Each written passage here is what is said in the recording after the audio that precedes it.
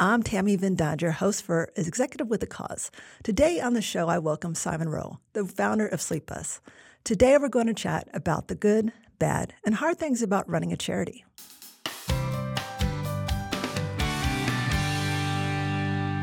Simon, welcome to the show. Thank you for having me. I saw my first sleep bus a couple months ago at the ACT Volunteering Expo and was absolutely blown away. It truly is like a motel on wheels. It just had just about everything. It does stand out, that's for sure. You can't pass it, that's for sure. So, but that was a little bit by design as well. So, it needed to stand out as well. For sure. Well, for those people that aren't familiar with the organization, can you tell us more about sleepbus and why you started it? Yeah, okay. Probably the why I started it first, I guess. I come from a business and corporate background, so had businesses since I was 17 and done very well and, no complaints, good life. And then I was just going down a trendy coffee street in Melbourne in Victorian Australia.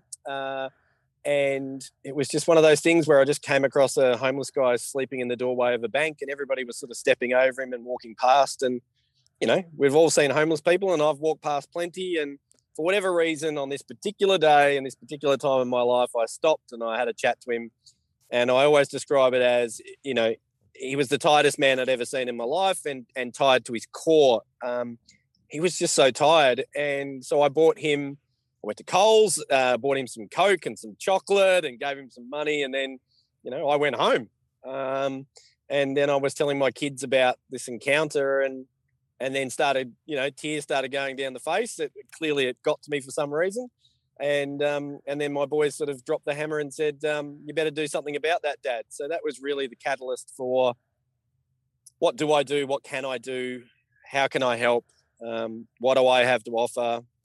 Those sorts of things. So, yeah, that was the catalyst for all of that.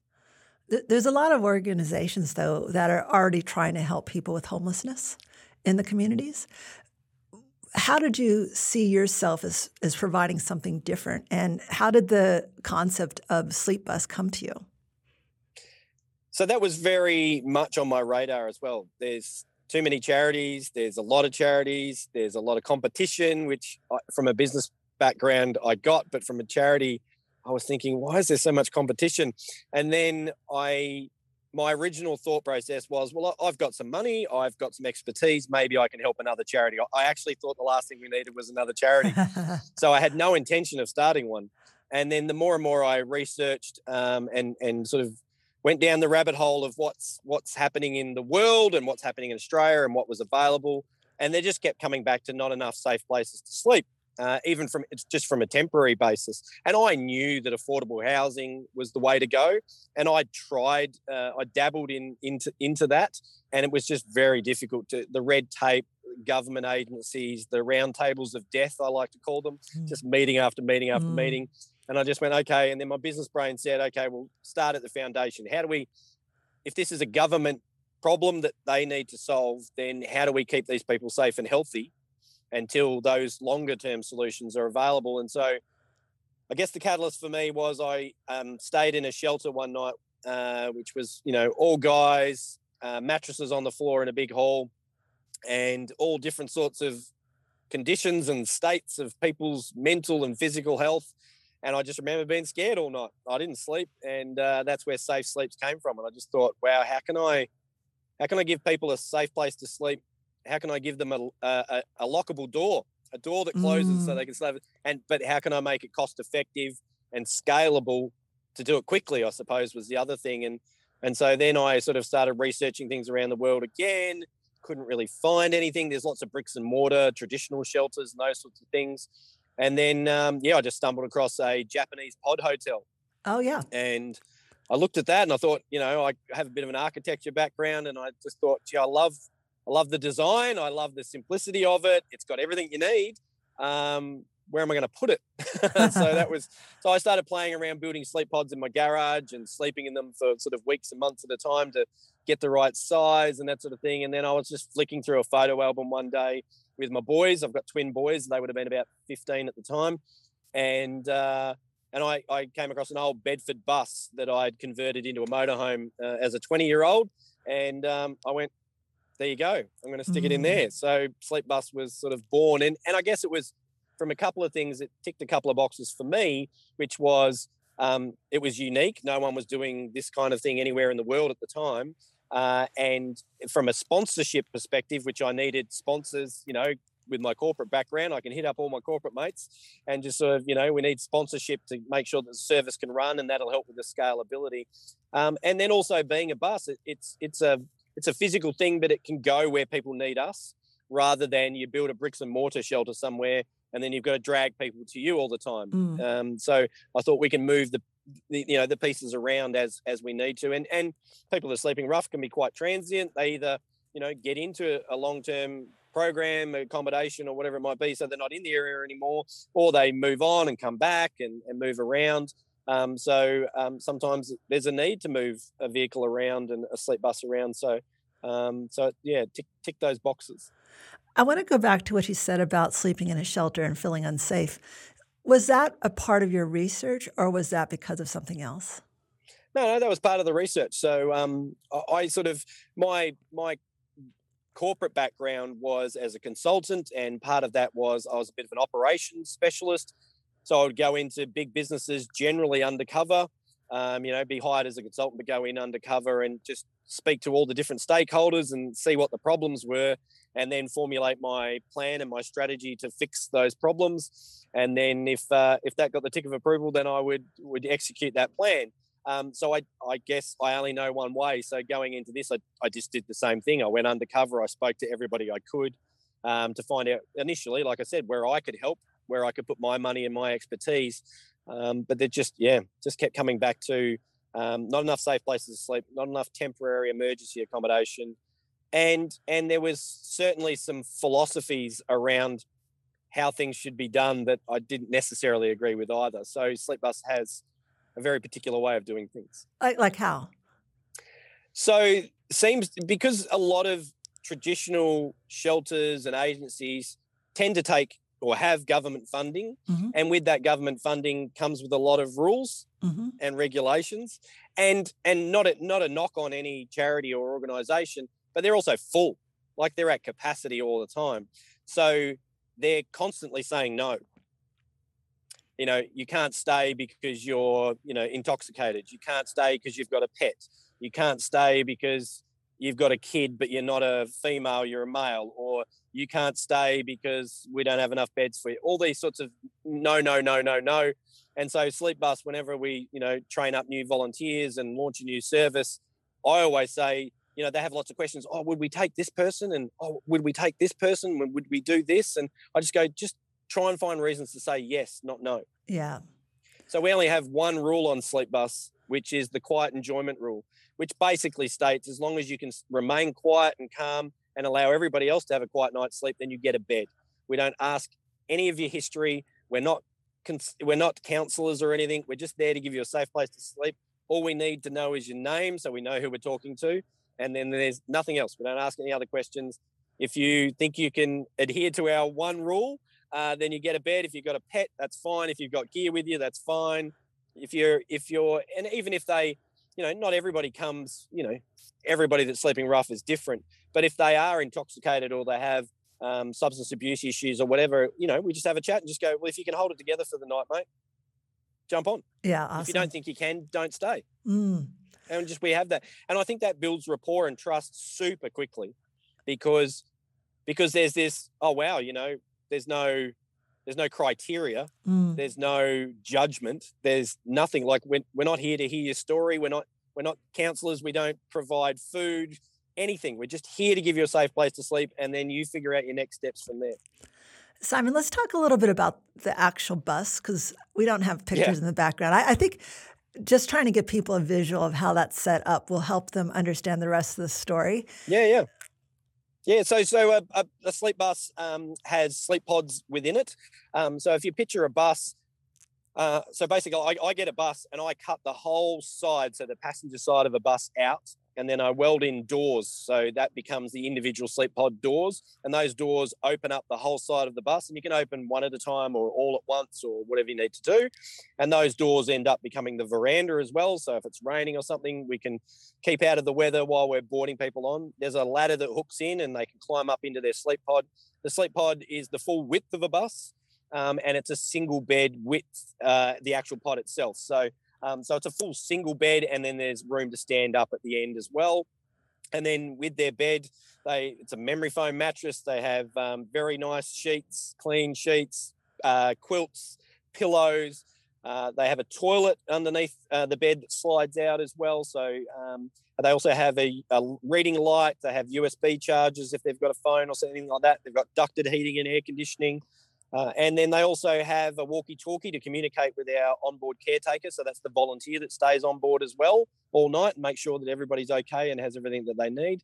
And then they also have a little iPad so they can watch TV and just relax and close the door and happy days. That's kind of the way it works. And then so I guess the operational side of things is that Sleepbus comes into its parking location for the night at 8 p.m. And then we start onboarding guests from 8:30. Doors close at 10 p.m. And the reason why they close at 10 p.m. and if you come after 10 p.m. you can't get a bed for the night. I guess that's the dad in me. The dad in me says if you're out in the street after 10, you're probably up to no good. Yeah. So I think 10 o'clock's late enough to be out and about. So I think that's a fair time.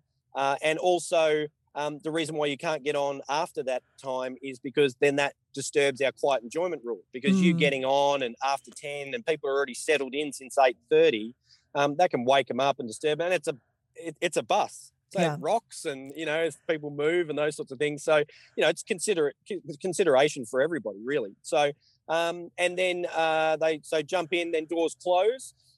If they want to leave in the middle of the night, it's not a prison. They can leave at any time. They just jump on the walkie-talkie and go, yep, I want out, because they can't open the door themselves. Okay. And so there's the caretaker can control all the doors. And so if somebody wants to leave, that's fine. We open the door and they head out. We close the door and that's it. And then generally, though, everybody stays in and has a sleep either all night or they stay up and watch TV all night. It's not up to us. We don't care, as long as they feel safe. And then at 7 a.m., they get a wake-up call from the caretaker. So we've got PA systems throughout the whole of the bus. And then doors open at 7:15, and then everybody hops out. They grab all their gear and off they go. Sleepbus closes up, and then it drives off at 8 a.m., heads back to our depot to be cleaned by our housekeeping crew. All volunteers come in at 9 o'clock and strip all the beds, clean all the surfaces, remake it ready for the next night. And then a driver comes in at 7 and picks up the bus and brings it back, and we do it all again. It's quite luxurious. I'd love to travel that way. I wish it was that easy.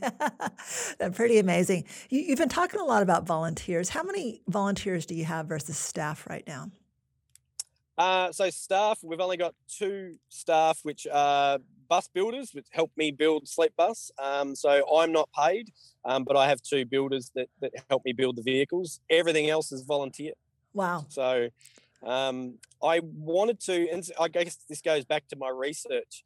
So my research was that back in 2015, 16, when I was sort of looking at doing this and that sort of thing, there was a lot of negativity around charity. So a few charities here in Australia had got into a bit of trouble, misappropriation of funds and things like that. And also just some charities had spent money on things and high wages and high wage costs, and the public doesn't like overhead. Now, as a business person, I know you can't run anything without overhead. No. But the public doesn't like that term because it's probably, some people and organisations have possibly abused that. And so that makes it difficult for everybody else. So when I looked at that, I thought, okay, how do I build trust? Because people weren't giving money to charities as much as they used to. So we did the 100% rule. So 100% of public donations go directly to Sleepbus projects, and we'd prove it. I'd film everything every day. You'd see where your $50 had gone. I post just about every day, if not at least a couple of times a week, so you can see the build progressing. You can follow it along. And from a marketing perspective and a business perspective, that's good too, because everybody sees their money going to work, and then they might give me some more, and I can keep going and keep doing a thing. But then they also follow along and they go, wow, that's coming to my area. I'm gonna volunteer because I've been following this whole journey, and now Simon's asking for volunteers. I'm signing up. Yeah. I've been a part of this since it's, he bought a bus and he started converting it. So it builds a lot of momentum for us when we roll into a new location as well. So, but yeah, volunteers can't do it without them. And as far as the sustainability question, that comes up in almost every podcast. We're always talking about funding because that is such a tricky one. When you talk about the 100% donation, that's something that, some of the famous, I guess, more famous U.S.-based charities have used, like Charity Water. Charity Water? Yeah, they're probably first. But obviously you have to live too. I have no problems copying the best. That's fine. Yeah. So how do you live? Because if you're not taking any salary from this organization, how can you fund your own needs? Oh, well, like I said, I come from a business background. So being a business person, I know how to make some money if I need to. I've had a good life. I've been successful in my career. So that's okay. There will be a time when Sleepbus will probably have to pay me something at some stage, but that doesn't necessarily need to be now. We've got some plans around becoming more self-sufficient. So Sleepbus doesn't take and hasn't ever had any government funding. So we're purely donation based. That doesn't sit well with me. I'm not, my personality is one that I don't like taking handouts. I understand as a charity in the early days that I have to, and so I do. So if anybody's listening or watching, please keep giving. That's fine. But I always knew that I wanted to be able to figure out a way that we could generate our own income, and having that business background, I can think of different ways to make money for the charity. And so that we wouldn't have to rely on donations. Yes, we would still get them.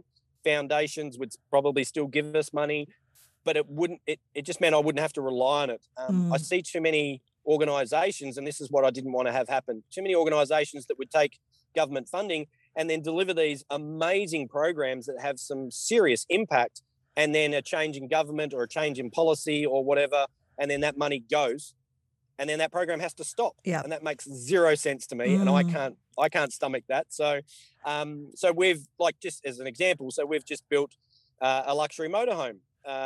So the Sleepbus Dreamliner, we call it, and we're raffling that off.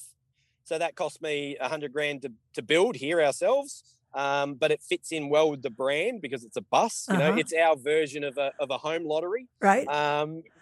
Being a bus, and so we've got 10,000 tickets at $100 a ticket. We hope to raise $1 million by selling all those, and then that $1 million, I'll be able to put a Sleepbus in every capital city in Australia next year.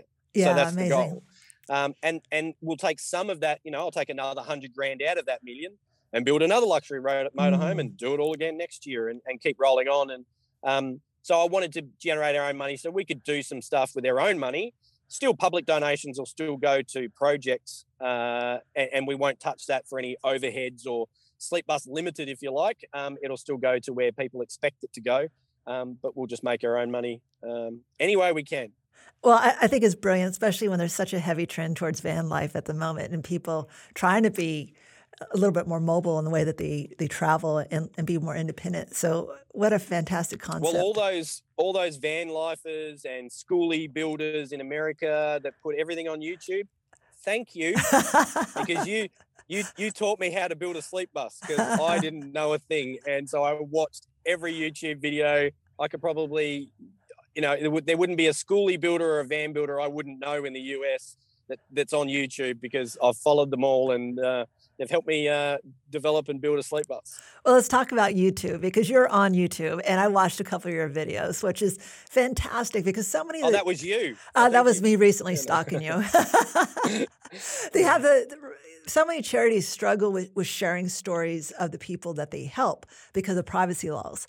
And so you've kind of taken this approach to just showing people where their money is going into building actually the bus and not necessarily the people that you're helping, which has been brilliant because it shows progress every day. How has that helped you raise funds? Yeah, look, there's a couple of reasons for that. So one of the reasons was I see, and again, this is not a knock on any charity. Everybody does things their own way, and that's fine. But I am a positive person. I'm a person that just doesn't like to get caught up in the politics, and I just like having a crack. and all I can do is the best that I can do, and I will try. And I don't like. We deliberately don't mention our guests at all. We don't share any stories of our guests.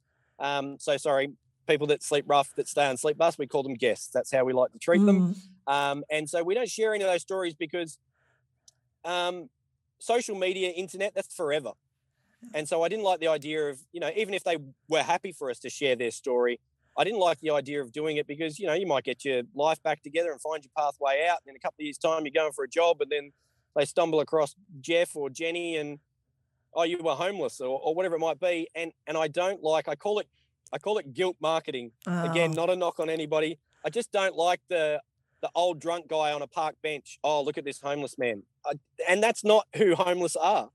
So I don't like any of that. So I like to be positive because I'm a positive guy. We do a serious thing, but I try and have as much fun with it as I possibly can because that's all I know. And I try and do that with all our volunteers as well. And it clearly resonates. We have built what we call the Sleep Bus family. Well, they probably built themselves, but, they all come together and they follow me. And I guess those videos that we pop online, help to learn who I am. I decided early on that I was going to give this charity a face. And so now that's me. I didn't want to be a faceless organisation. Like, not everybody might like me, but hopefully they back me in and follow the journey and me and my boys and that sort of thing. So it was very important to me to have a face and have a face to it and a personality. And obviously Sleep Bus is very much my personality at the moment, being the founder and the guy that's running it. But that may change if I'm in a different role in future years. But, the idea was to just post everything. And I don't, nothing's produced. It's me holding up an iPhone and speaking into the camera, one take, and then just put it up there. And it is what it is. And if I'm behind or I've had a problem or I'm struggling with something or whatever, I just post it all. We just had a little technical glitch there, but we're back on, so it's good to see you again, Simon. We were just talking about you being the face of the organization, and that was deliberate. Do you ever think about the fact that at some point you might not want to be the face anymore? So two things. Yes. So the plan was always that get Sleep Bus to a certain point where I could just keep replacing myself, the 7 different hats that I wear, and then I could potentially just go and be the spruiker and tell the story and just share what we're doing and I guess bring the money in and rattle the tin and do all that sort of stuff. But also part of me is, I always talk about Sleep Bus as the charity you want to close. So yeah. Sleep Bus shouldn't exist. So I am behind the scenes in a grander plan. I am actively plotting Sleep Bus's demise because affordable housing and a better option than Sleep Bus needs to come to fruition in a bigger way than what we're doing now. So hopefully it never gets to the stage where, Simon moves on to something else because somebody else is coming into the role of Sleep Bus. Hopefully it's because I'm shutting Sleep Bus down because it's no longer required. That would be awesome. I think that's every charity's goal, really, to not be needed anymore, because then you fulfilled your mission. Sure. Yeah. Yeah. You've talked about your sons a couple of times and how they kind of inspired you to actually start Sleep Bus. Are they involved in the organization at all? Yeah, absolutely. Yeah. So they're both actively in it. I mean, they still live at home and Harrison, one of my sons, works with me here at Sleep Bus now. So he's all in. He's getting as dirty and as banged up as I do building Sleep Bus vehicles. So, and we like to joke that he's the second foremost expert of Sleep Bus builder in the world. So I'm still the first. So, and we've also just taken on a new Sleep Bus builder, Sarah. And Sarah was one of our volunteer Sleep Bus drivers on the Sunshine Coast in Queensland of Australia. So we lured her down to the freezing cold of Melbourne to build vehicles, and she's been amazing. Outstanding. How many buses do you have right now? So we've got four functioning, operating buses. And then I'm sitting in my vehicle inside the sleep bus yard at the moment in Melbourne in Victoria. And we've got a Byron Bay sleep bus just to my left, which is about to launch in the next 2 or 3 weeks. So that's finished. We're just doing all the registration and roadworthies and all those sorts of things. Then just in front of me is the Hervey Bay sleep bus. So that's almost finished. So that'll go up in the next sort of 4 to 6 weeks. And then on the other side of me is a second one for Maroochydore on the Sunshine Coast, which will be a pink sleep bus. So we have our traditional sleep bus, which is for anybody. And then our pink sleep bus is just for women. And if they have a child with them, they can come on board as well. And then that volunteer service is all female volunteers as well. So if it just makes women feel a little bit more comfortable that there's no guys involved, then that's an easy thing for us to do. So yes, we've got that option. And then on the other side of me, we've got another one for Byron Bay. And then on the other side of that, we've got Sleep Bus Health. Sleep Bus Health is a medical service. So that'll go around to where all our Sleep Bus vehicles are and just provide basic medical care to anybody that's sleeping rough and just cuts and scrapes and those sorts of things. It's a part of our keep people safe and healthy. I'll only have one bus that can drive around Australia as many times as it needs to. It was just a little extra add-on that we wanted to do as part of our mission, I suppose. Well, as you grow, you might have to build yourself an office in your car. I've got a bus with it was supposed to be an office, but we've turned it into what we call Sleep Bus B&B. So again, about our volunteers. So Sleep Bus B&B, where we are here in Melbourne, it's donated by the landlord, so I don't pay any rent, which is very nice. But we have an amazing view of the city, of the Melbourne skyline. So we've turned my bus office into Sleep Bus B&B. So for volunteers that do a certain amount of hours for us, they get a Sleep Bus B&B ticket, and they can make their way down to Melbourne, and they get to stay on the B&B for free for the weekend and enjoy hospitality on us and as a thank you. So all those little things just go to helping us keep our volunteers happy and show them that we do appreciate what they're doing and that we love their support. So, yeah. That's incredible. I think those little perks, we don't think enough about that in terms of how much of a difference that can make for just retainability and happiness. Oh, look, a classic example is that we have a model which is Sleep Bus T-shirts, right? So a lot of organisations give out T-shirts to get the brand out there and that sort of stuff. We don't. You have to do a minimum of 40 hours volunteering before you get your Sleep Bus T-shirt. So you can't buy any Sleep Bus merchandise. You've got to earn it.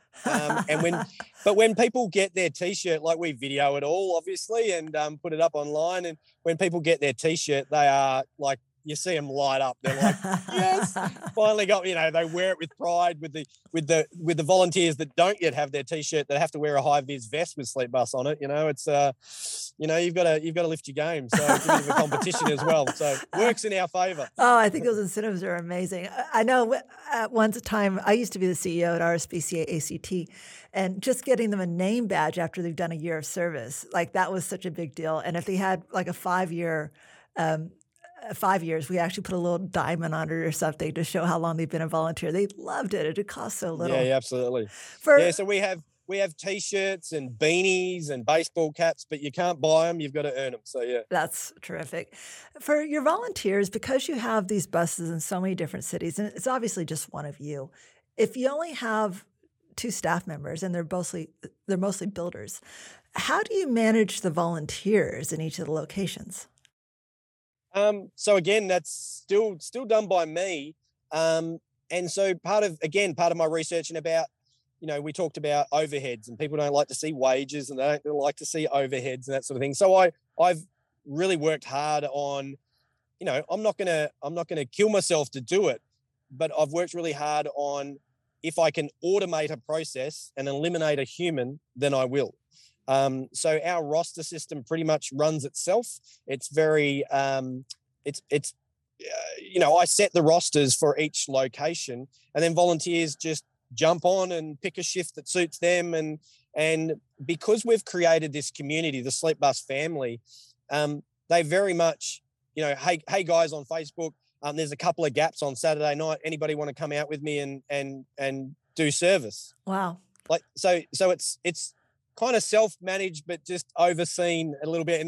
And we've just built this amazing sleepbus family that, and they'll even, it happened today, literally happened today, where one of our newbies, so a new volunteer, said, "Hey, Simon, the roster for Maroochydore, I can't book in for next weekend.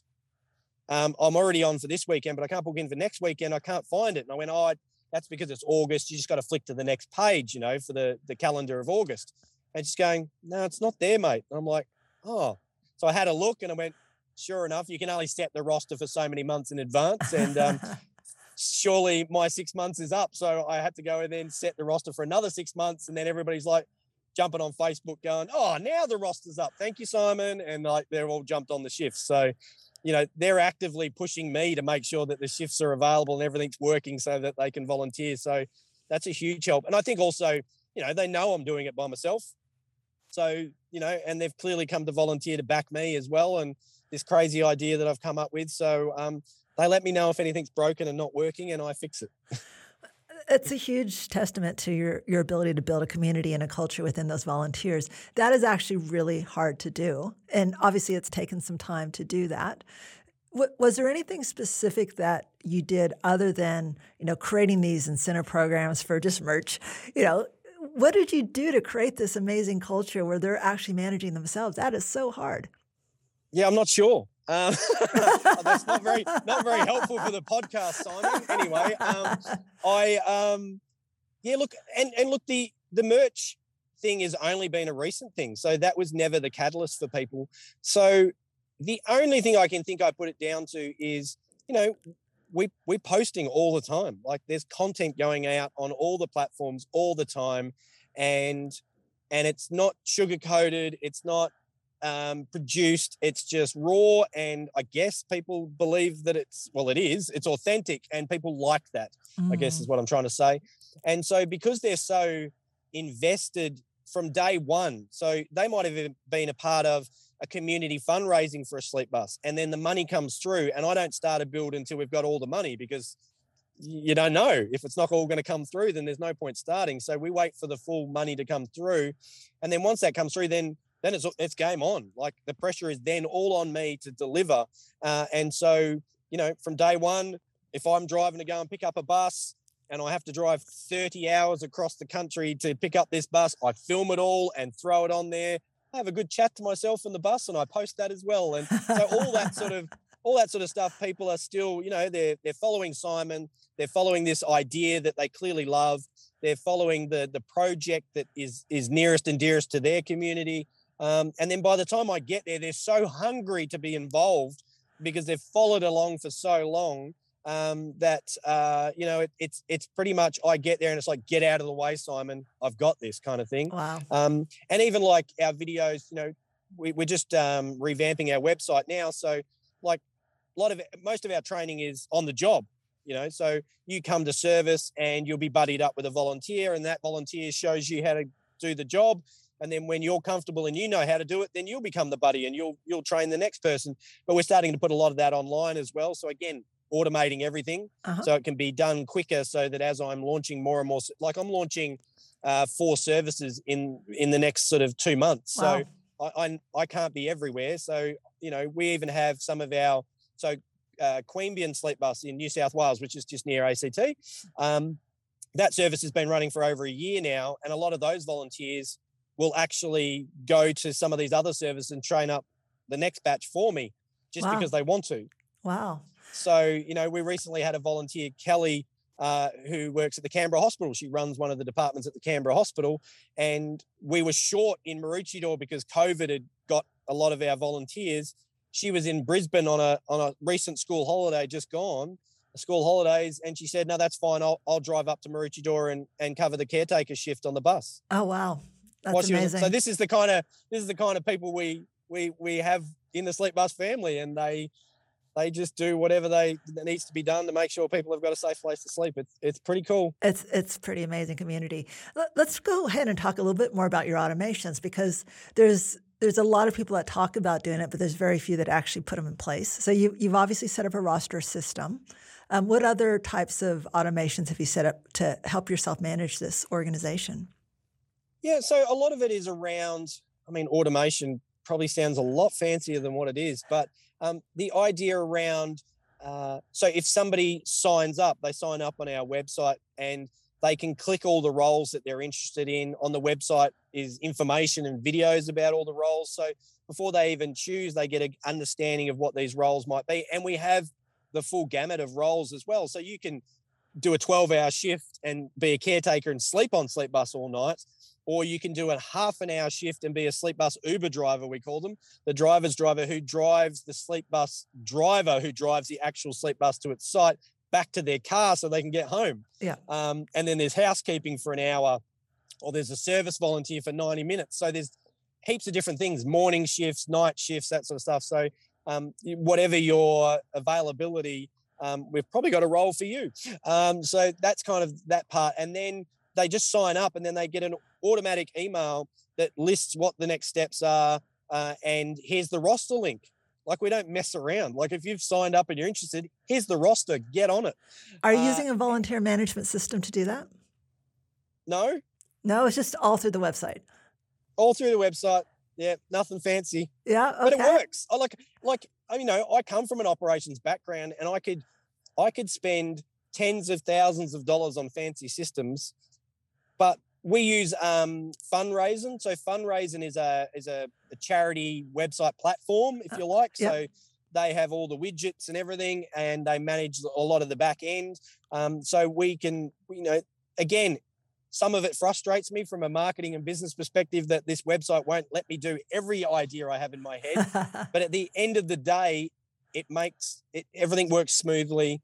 If anything's wrong, I just contact them, they get it sorted. It costs me nothing. If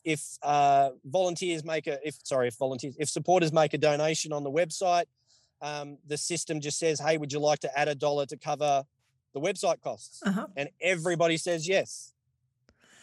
So I don't pay anything. So that helps as well. I'm thinking about the technology that you have in the back end right now. It is very simple, but obviously makes a difference. It sounds like every donation, though, goes towards a specific project. So I would assume that would be a specific bus. Is that how that works?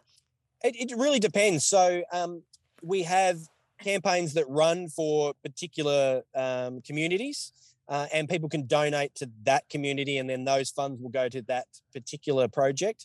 But if people just donate generally generally through the website, then those funds will just be allocated to a project. Because every cent that comes through as a donation just goes towards a project. Like we run 2 bank accounts like Charity Water does. So we run 2 bank accounts.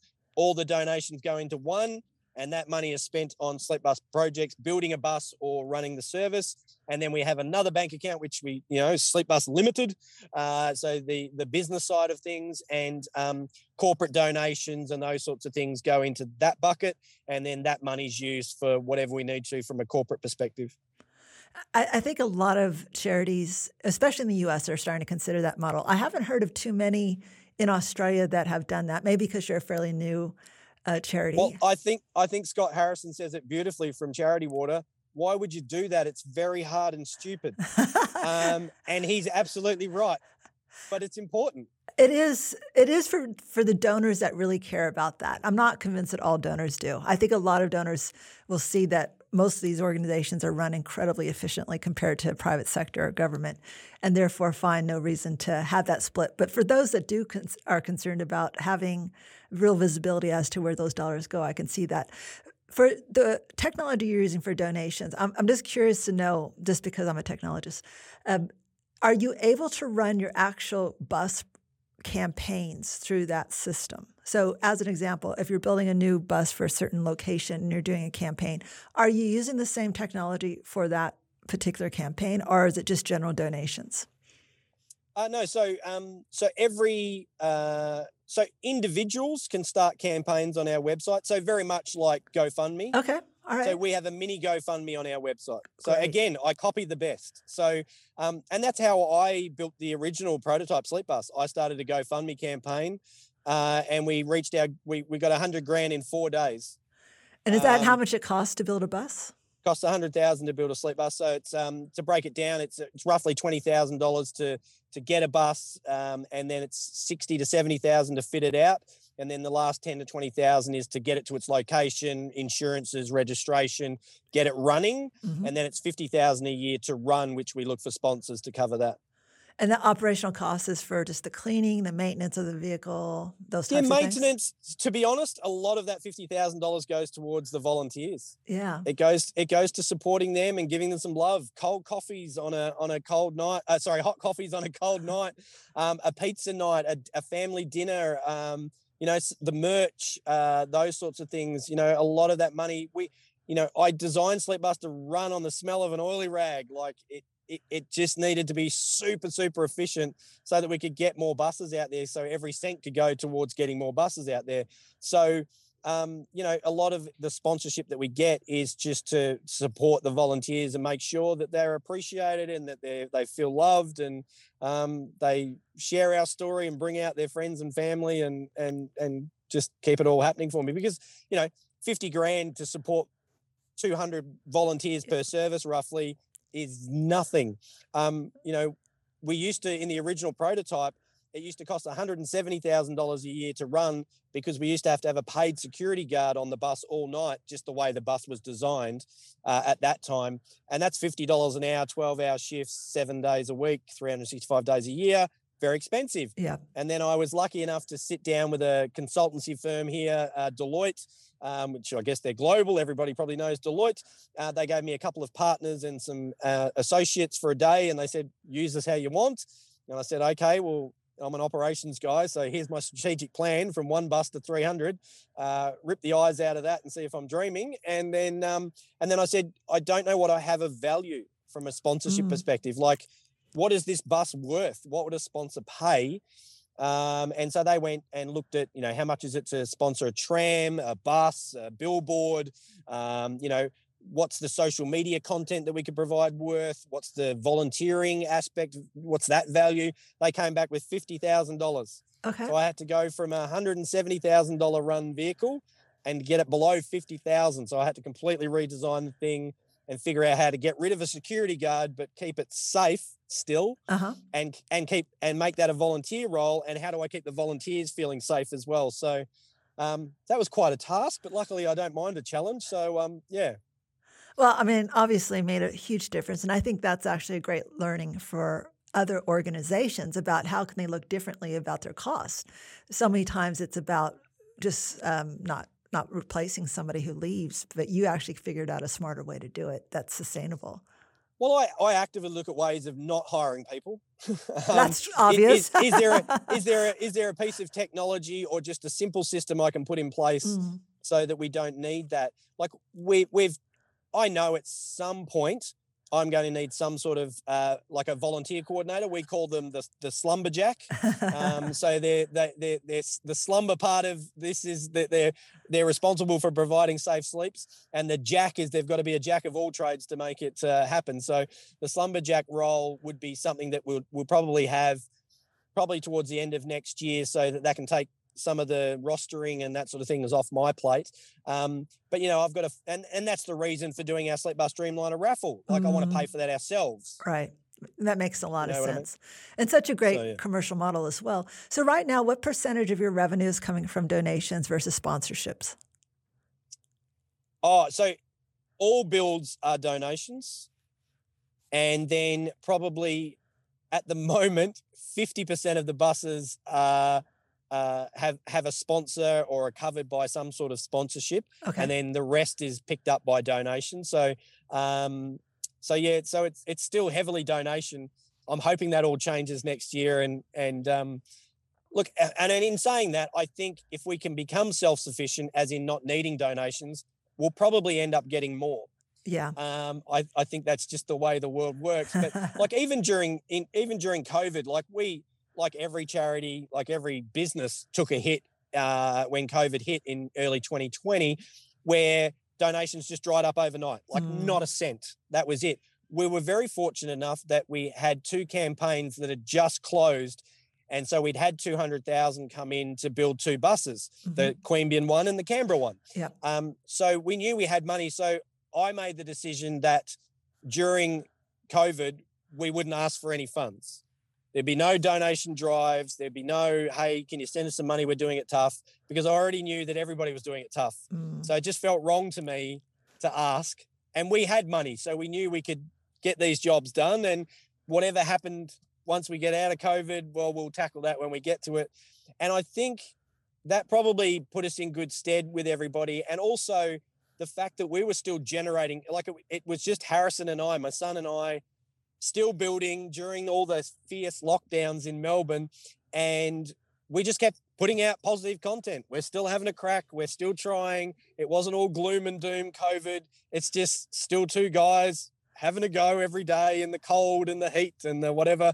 And I think people really, like, we got a lot of followers because they just enjoyed, it wasn't gloom and doom. Yeah. Here's a positive little story.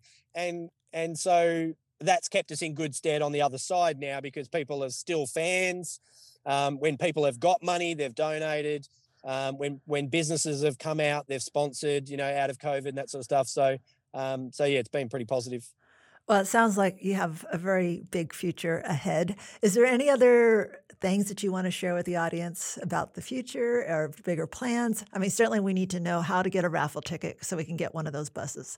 Oh, totally do. Yeah. So you just go to sleepbus.org. You can't miss it. The Sleepbus Dreamliner. You can head to the Dreamliner page and there's videos and photos. It is a beautiful machine. Even if you don't want one, get a ticket, give it away, give it back to me and I'll raffle it again next year. I don't mind. So you can go to sleepbus.org. I guess from Sleepbus's perspective, we take it seriously about not... Like when you start a charity, right, you've got to write a constitution. Mm-hmm. That's part of the rules in Australia. So you have to write a constitution. And I deliberately wrote in our constitution that anything we do has to be on a bus. Now, that sounds silly, but it was because if I'm no longer a part of Sleepbus, I didn't want the next person coming in going, gee, this Sleepbus thing goes pretty well. Let's start doing some bricks and mortar shelters and that sort of stuff, because Sleepbus goes, well, let's leverage the brand. The second thing I've written in to the Constitution is we're not to duplicate other services that are already out there, because I don't like this competition. There's too many people competing, all, like, even after, with our volunteers and our donors, like, we have a very high individual number donor rate, as in the amount that they give compared to the benchmark, right? But we don't target the traditional donor that generally the older established charities generally get. So that 35 to 65-year-old female, we target a younger audience. I speak at primary schools, high schools, universities, every chance I get. I get them out to buses, I get them in buses, I get them out to service. So a lot of our demographic is younger, up to 35, because I thought untapped market. Mm-hmm. Nobody else is going after them, and they're eagerly looking for something to do and how to get involved with the world. I'll give you a place to go and place to play and help and do things. And so, again, I take it seriously, I don't want to disturb anybody else's fundraising things. I don't want to take from anybody else. I just want to find my little niche and do my little thing. And so, I think it's really important that organisations look for ways to really bring about their demise. Yeah. Like, we really have to. Like, we've been talking about affordable housing for 50 years. And every organisation and agency will say it's getting worse. Yep, for sure. So it's probably time we looked at a different way or try some new things. And I agree. Again, I still think it's still government needs to do something. And I've been thinking a lot recently about our recent Australian elections. We had the teal wave. The teal wave was all the independents. Mm-hmm. So all the independents wanted to get a vote in and be able to affect change in politics in Australia, which was great. And so that just shows how powerful a vote is. So in Australia particularly. Yeah. And so I was always thinking, we need to put homelessness on the agenda, and we don't make it as an individual person. We don't make it enough of a vote. So I'm hoping that changes over the next 4 years, and I'm hoping I can influence that in some way. Yeah. Well, I think you're looking at that next generation of voters just with the people you're targeting for your organization. I'm very conscious of time. I know we're out of it, and you probably have another bus to build. For those, I'm spray painting a bus as we speak. So as soon as I'm done with here, I'm going back to spray painting a bus. So, yeah. Well, for people that want to watch him spray paint a bus, then Simon is on YouTube and just about every media channel. Facebook, Instagram. I'm doing TikToks now. Yeah. Perfect demographic for you, for sure. Yeah. So if you want to check him out at sleepbus.org. Correct. Yep. And probably the same thing on all the channels too. So Sleepbus on Instagram and TikTok, Sleepbus Australia for Facebook. Brilliant. Simon, it's been great talking to you. Thank you so much for sharing your vision. I love the fact that you're looking outside of the usual charity model and finding not only a different way to do things by avoiding government funding completely, by looking at very commercial models, but also trying to find a gap in that homelessness space that needs to be filled, and it's not being filled now by other charities or even government. So thank you for the work that you and your volunteers do. I absolutely love looking at your bus, and I hope that other people will take a chance to do that too. I appreciate that very much. Thank you.